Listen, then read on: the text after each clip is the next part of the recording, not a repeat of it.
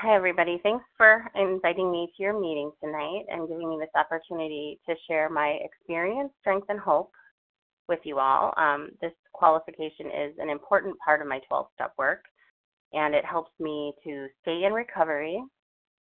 I grew up in a small town in Illinois, and I had one brother. I grew up in a really normal family. I always felt kind of normal until I got to be about maybe 5 years old. And then I noticed that I was different than everybody else. And people would make comments about how I was chubby or maybe bigger than my brother or bigger than my cousins. And it just felt like something was missing from the time I was pretty young. And I would always go to food to make myself feel better. And I think that was just compulsive eating starting from a really young age. And probably by the time I was in second grade, I weighed about 100 pounds. And I know that my parents were really concerned about me, about my health, but they didn't really know what to do because neither of them were ever really heavy.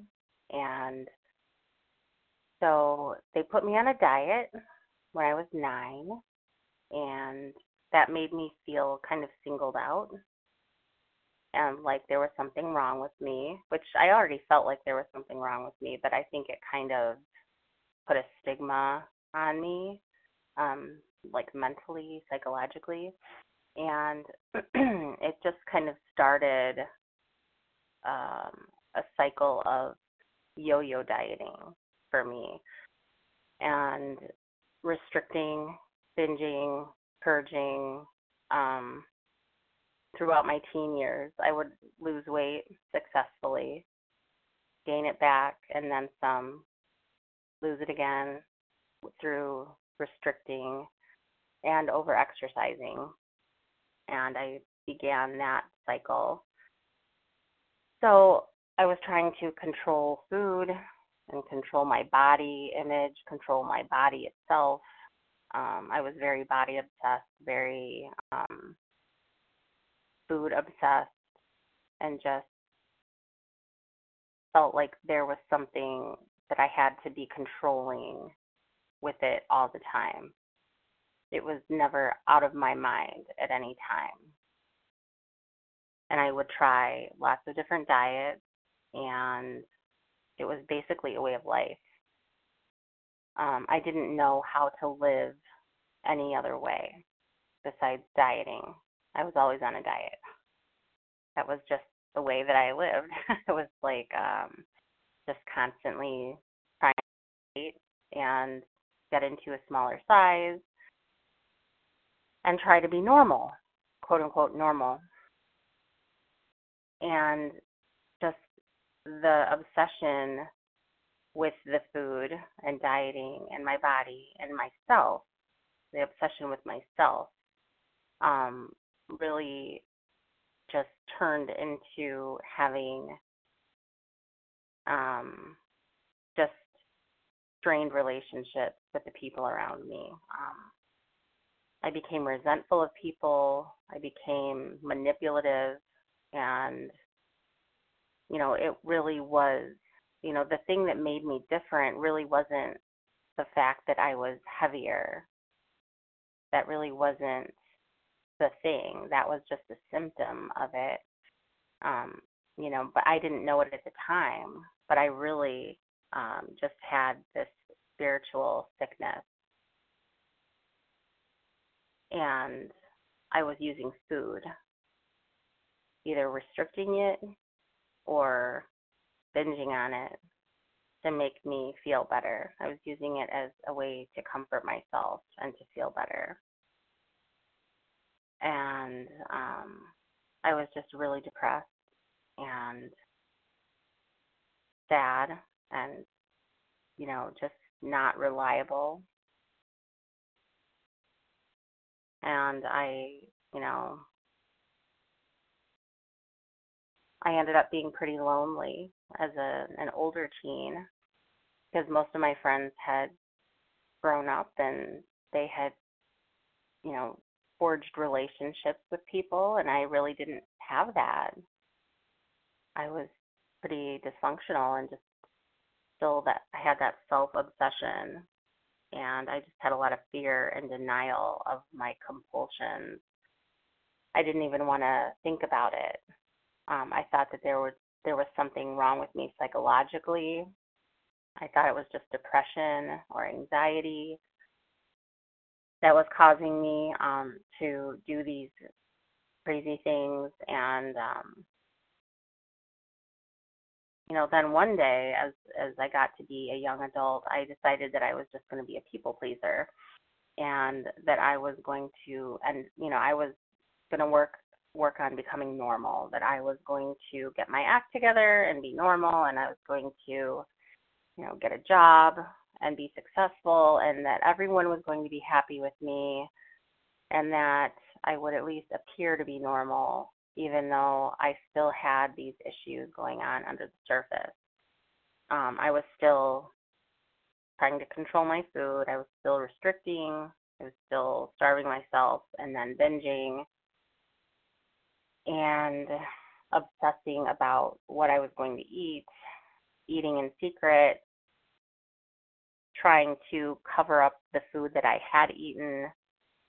If I did eat something, say, at my parents' house and I didn't want anyone to know, I would try to cover it up. And I just deceived everyone around me. And most of the time when I was deceiving people, it had to do with food.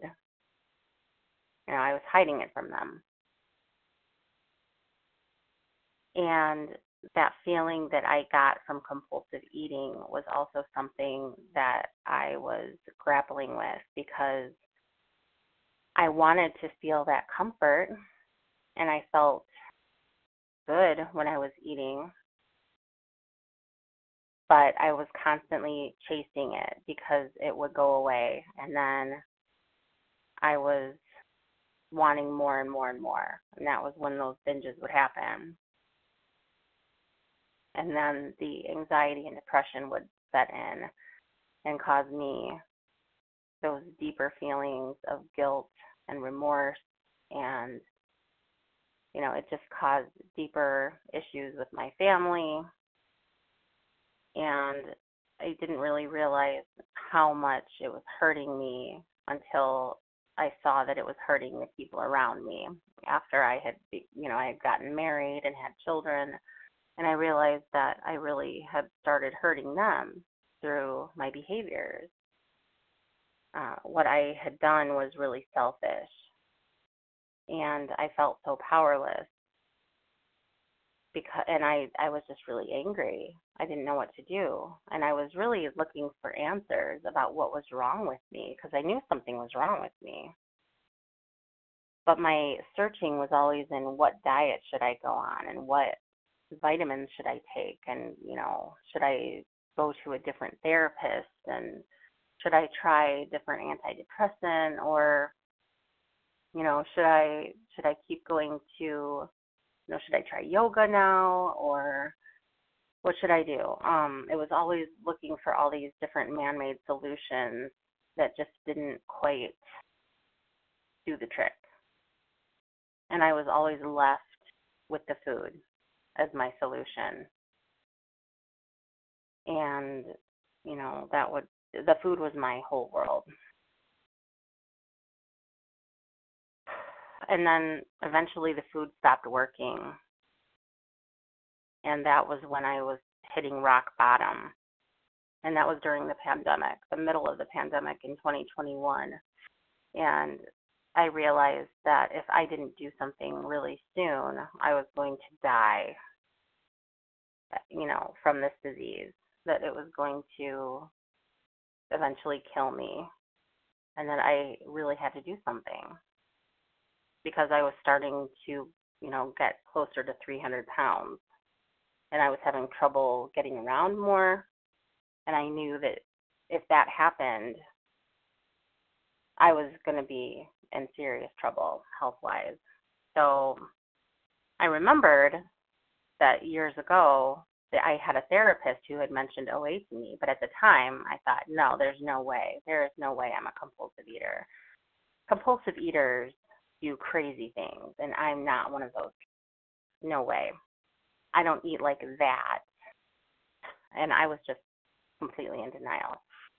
And when I got to my rock bottom, it dawned on me that, yes, I am a compulsive eater, and I am doing those things, and I have always done those things, and that denial is real, and that I was now being given this gift of being desperate enough to ask for help and to realize just how powerless I really am. So I did eventually get to OA meetings that I attended a few different kinds, and I found a sponsor who led me through the steps, and she told me about having food neutrality and how she didn't necessarily, obsess about food anymore, and that food is just a symptom of the disease. And I really wanted what she had at that time, and I worked the steps with her, and I said that I would go to any lengths for victory over compulsive eating at that time. And I made a promise to God that I would do that when I took my third step. And when I made those decisions of steps 1 through 3, I made those promises and those decisions, and then I started taking action in steps 4 through 9.